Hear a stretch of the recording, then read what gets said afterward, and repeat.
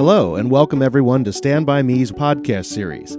Stand By Me is a partnership between the United Way of Delaware and the state of Delaware that offers free one-on-one support to Delawareans who want to understand more about their money, make good financial decisions, and achieve their financial goals. March is National Credit Awareness Month. In today's world, so much of our ability to accomplish our financial goals depends on maintaining good credit. Joining us for today's podcast is Jude Liskevich and Manoj Philip, two Stand By Me coaches who work closely with individuals to access their credit reports, understand factors that affect their credit scores, and ways to work on increasing those scores over time. Welcome to the program. To get us started, why is it important to build a solid credit history? Jude? Well, it's important to build a solid credit history because credit is one of the foundations of a financial plan.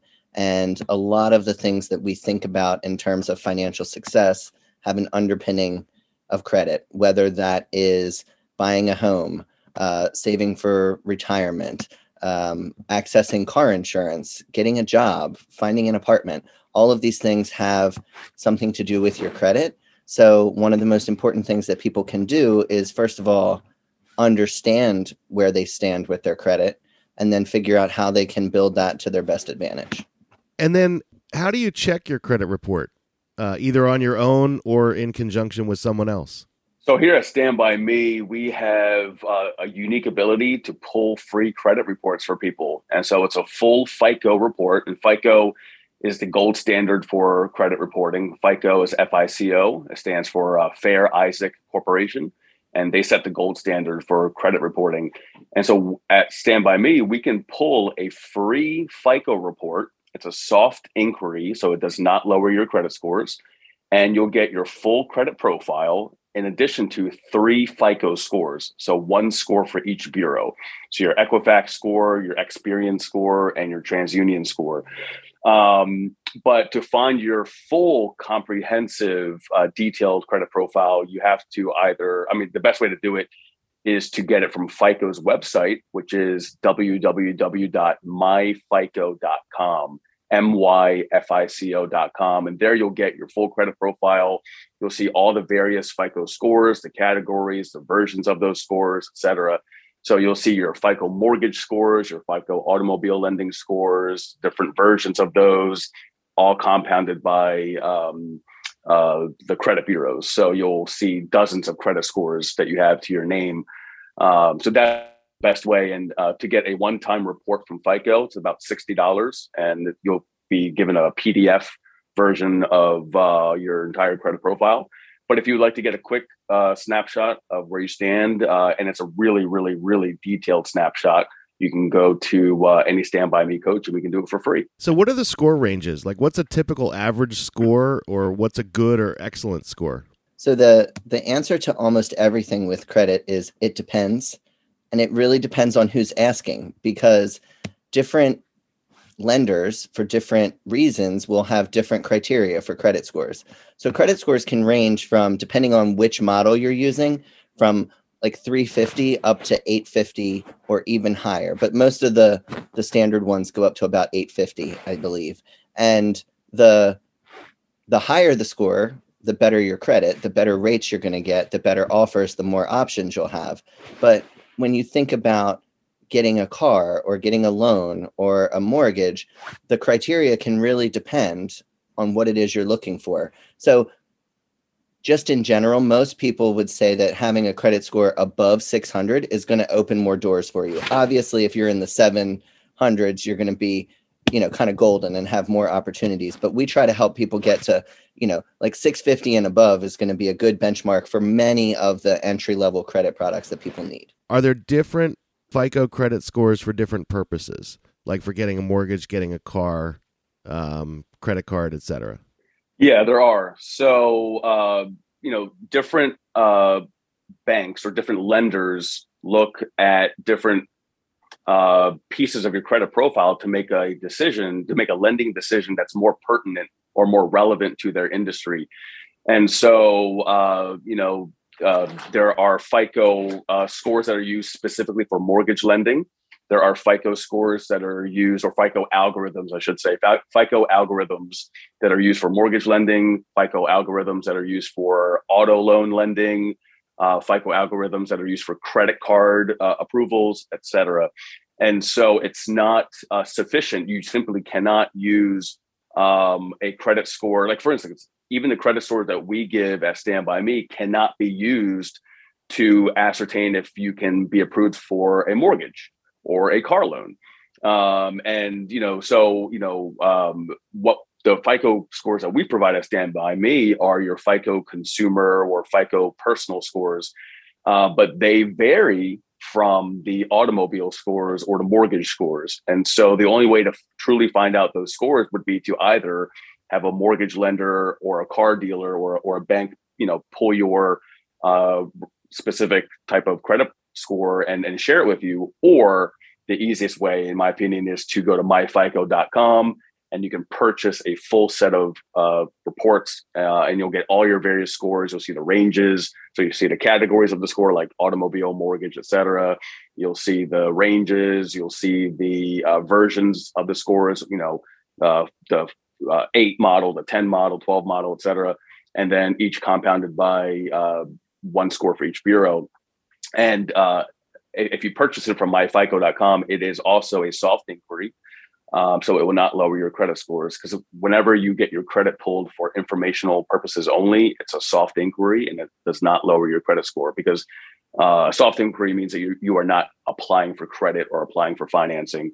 But yeah, to the original question, yes, there are multiple credit scores. So you simply cannot use the score that you see from Credit Karma, for example, to determine if you can be pre-approved for a mortgage or to get a car loan. You have to look at the specific version that is relevant to that industry. And that's why so many people, for example, they go to a car dealer and the car dealer asks, "Hey, how's your credit?" And they're like, "Oh, it's awesome. Credit Karma said I'm at a 700."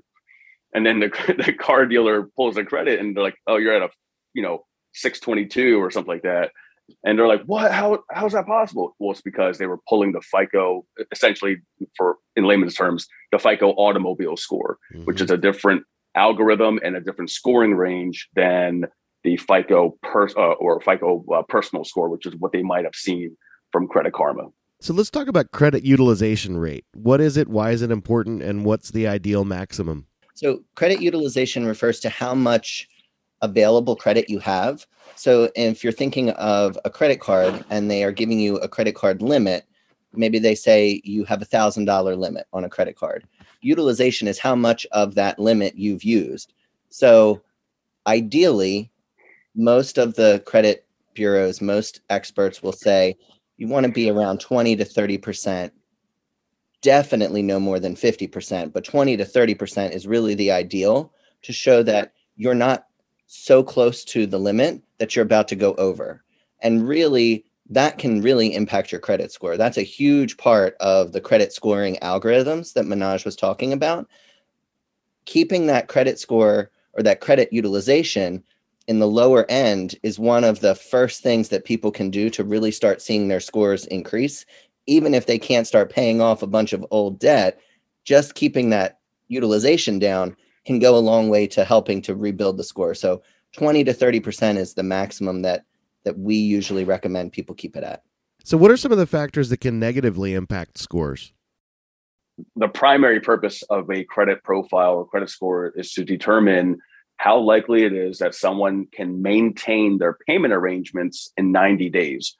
And so statistically, based on algorithms, based on the data, they find that if people are going to stop making payments or make payments late, it's typically, based on the data, within 90 days or more. And so that third month is critical. And so the whole purpose of the credit profile is to ascertain if you can maintain your payment arrangement in 90 days. Because if we take the car note example, sometimes, by that third month, people say, "Oh man, I can't really afford it this month. I kind of went in over my head. I'll make that payment late," et cetera. And so therefore, making payments late adversely affects your payment history, especially if you have any payments that are currently 90 days late or more. So late payments If you use more than 30% credit utilization rate, that pulls your credit score down. And so you'll be surprised by how big of a jump your credit scores can take if you just lower your credit utilization rate from whatever it is now to 30% or less. You'll see a big jump in your credit scores in as little as 30 days. So high credit utilization rate is one of them. Making payments late, especially if you have payments that are 90 days late or more. And then if you if you have too much credit, so if you're opening up a lot of credit cards and you're not using them, especially because if people think that if they don't use credit cards, then it's good. Well, unfortunately, that means your credit utilization rate is zero, and that means the credit card companies and the credit bureaus don't have any recent data to prove that you can borrow money and pay it back on time. And so if you're not using your credit cards, it may feel like it's a good idea, but unfortunately, it means that you're not showing the credit bureaus that you can borrow money and pay it back via installment payments, or that you can borrow money and pay it back each month over time until you pay it off. And so therefore, your credit scores go down because you no longer have that recent data to prove that you can borrow money and pay it back. It's just like somebody who, let's say, doesn't have any job experience on their resume. And the employer is looking at them and saying, well, it's not that you have bad job experience. It's just that you have no job experience. So there's no data to prove that you can show up on time, handle a job, work well within a team, work well with your superiors, et cetera. It's not that you have bad job experience to show that you couldn't do that. It's just that there is no data to show that you could even do that. Sure. And so that's the same principle. So let's get to the heart of what we want to talk about today. What are some do's and don'ts for repairing and rebuilding credit or improving credit scores? First, I would just say credit is really complicated. And the most important thing to do is not jump in and just start doing things randomly because you heard about it from a friend or your cousin, or you read an article online. Like, you really need to stop and take your time and assess the situation fully and make a plan, because so many times people get in over their heads, make a bunch of payment arrangements, find out they can't keep those arrangements, and then wreck their credit even further. So regardless of whether you decide to work with a financial coach, which is obviously our recommendation, because even the stuff that we're talking about right now is complicated and you're not going to remember all of it. So having someone that you can bounce ideas off of, set up a plan, check in with, is going to be the first thing, the first and most important thing. Create that plan. The second thing is, don't pay for someone to fix your credit for you, because it does not work that way. And I'm talking about the places that advertise where you pay them a fee in advance and they guarantee they're going to increase your credit score. That's not possible. They can't remove anything from your credit report. Everything they can do, you can do yourself for free.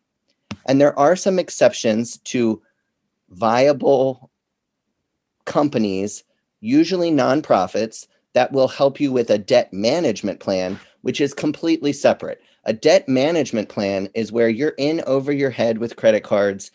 You have too much debt and not enough ability to repay it. Those companies will actually work with the creditor to make legally binding arrangements where you make a payment and it gets split and sent to all the creditors, maintaining some sort of an agreement. These debt repair, debt fixer companies are the ones that will say, pay us a whole bunch and we'll fix it.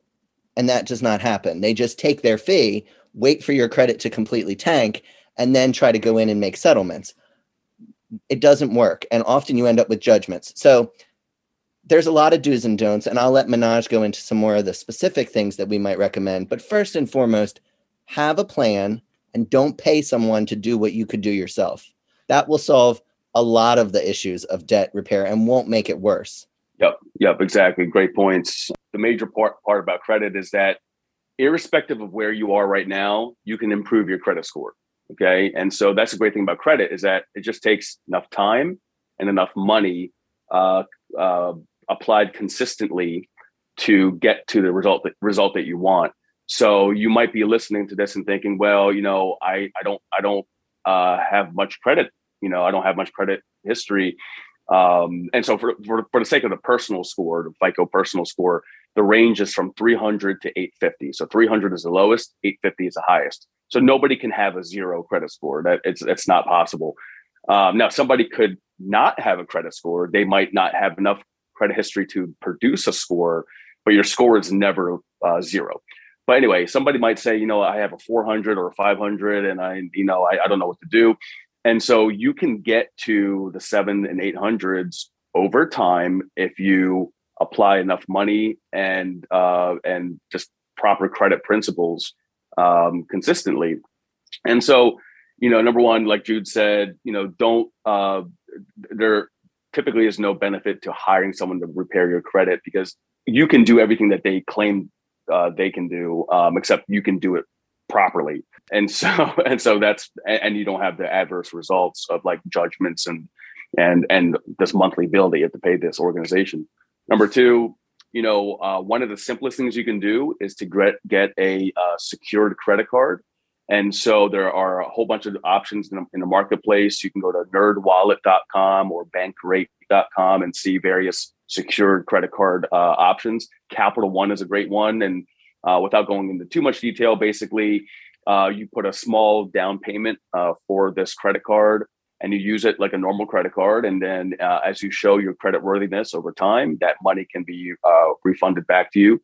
And the whole purpose of the secured credit card is to say, hey, if I don't pay my credit card bill, you can use that down payment that I applied to help cover some of my delinquent expenses. So, that's why it's called secured. You're securing it with your own capital or your own collateral.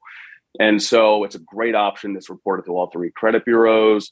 And so you can use that. You buy some gas or you buy some food each month. You keep it limited at 30% or less of your credit limit. You can go to your bank and get a credit builder loan. So maybe you get a $1,200 loan. Payments are $100 a month plus interest. And you just take the full 12 months to pay that off.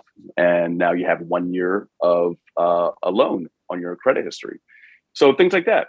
And so always do your very, very best to pay things on time. And there are certain expenses that don't help to build your credit when you pay them on time, but they hurt your credit if you don't pay them on time. So like your cell phone bill, it would never build your credit. It's not a credit building type of expense. However, if you pay your cell phone bill late, it will drag your credit score down. So that's one of the sinister things about credit is that some things will never help your credit, but they will certainly hurt your credit if you don't pay them on time. So just be sure to pay your bills on time if at all possible.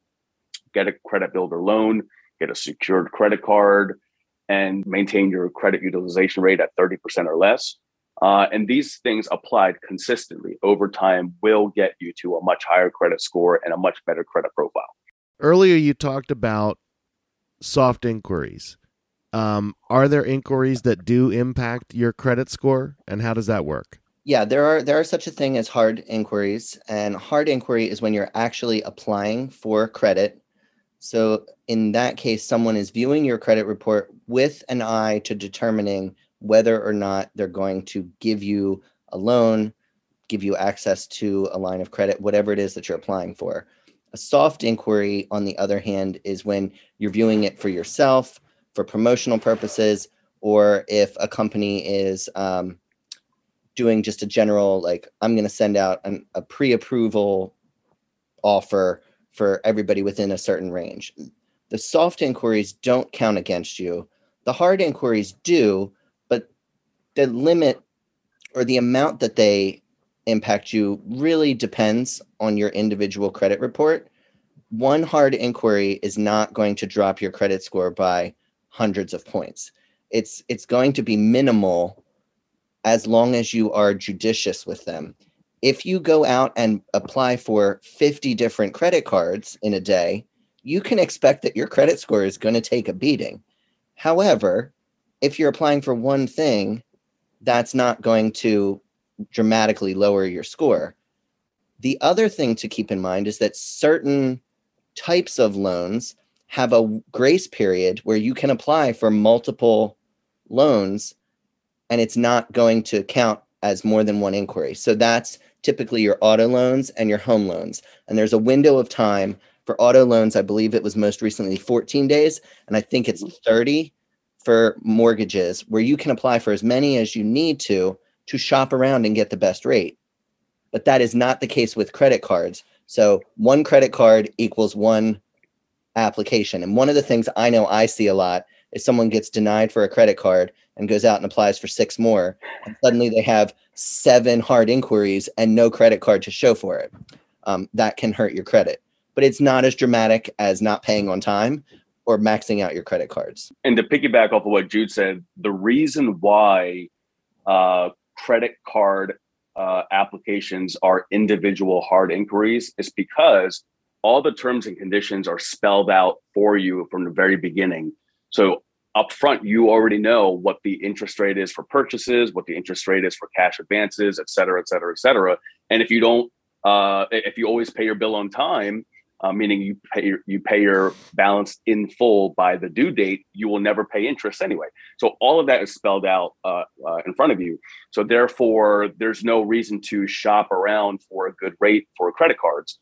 That's why whenever you apply for a credit card, it's an individual inquiry. Whereas when you apply for mortgages or car loans, even though the banks are using federally mandated guidelines, there is some latitude and some leeway there with the rate that you get based on how many points you're charged, et cetera, or the term of the mortgage or the term of the car loan. So therefore, you might get a different interest rate with Bank A versus Bank B when it comes to a mortgage or a car loan. So that's why people shop around for those. But do not shop around for credit cards, because if you are denied a credit card with credit card company A, you will also be denied with credit card company B, unless you are specifically getting a secured credit card, because secured credit cards are specifically made for people with damaged credit history or no credit history. So if you have no credit history, if you do not have credit scores, or your credit scores are damaged, then get a secured credit card. I think it's really important, after hearing all of these nuances that we've been discussing, to remember that this is what we do all day, every day, and we are still constantly finding out new information, things that have changed, things that we thought were one way that turn out to be another way. So don't be overwhelmed if you are listening to this and thinking, I have no idea what they're talking about. I wouldn't know where to start. That's why we're here. You can talk to a coach, because even all of the tips that we listed may not be possible for someone to do all at once. You need to sit down and see, what is your situation? What are you dealing with? And even though, yes, maybe you need to do these 5 things, if you can only do one of them right now, which thing is going to give you the biggest return towards your credit score, towards your goals? So having someone to talk to can make this extremely confusing process a little more palatable, and it can really help you to not do what so many of us have done in the past and just say, forget it, I can't deal with it, I'm not opening the mail anymore, I'm not looking at these credit card bills, and then creating an insurmountable situation. So ask for help, get the information, don't just get overwhelmed and overloaded and ignore it. And this is what's so great about the Stand By Me program, is that you are there to help Delawareans. And I want to appreciate and thank both of you and all the Stand By Me coaches for everything you do to continue to impact the financial health of folks in the state of Delaware. So thank you so much for your time today and all the tips that you've given. Today's podcast has been brought to you by the United Way of Delaware, the state of Delaware, and by our generous partners and donors. For more information, visit www.standbyme.org or facebook.com/standbymedelaware. If you are in need of emergency food assistance, Delaware 211 is the state's referral hotline. Dial 211 or 1-800-560-3372 or text 898-211 or visit www.delaware211.org.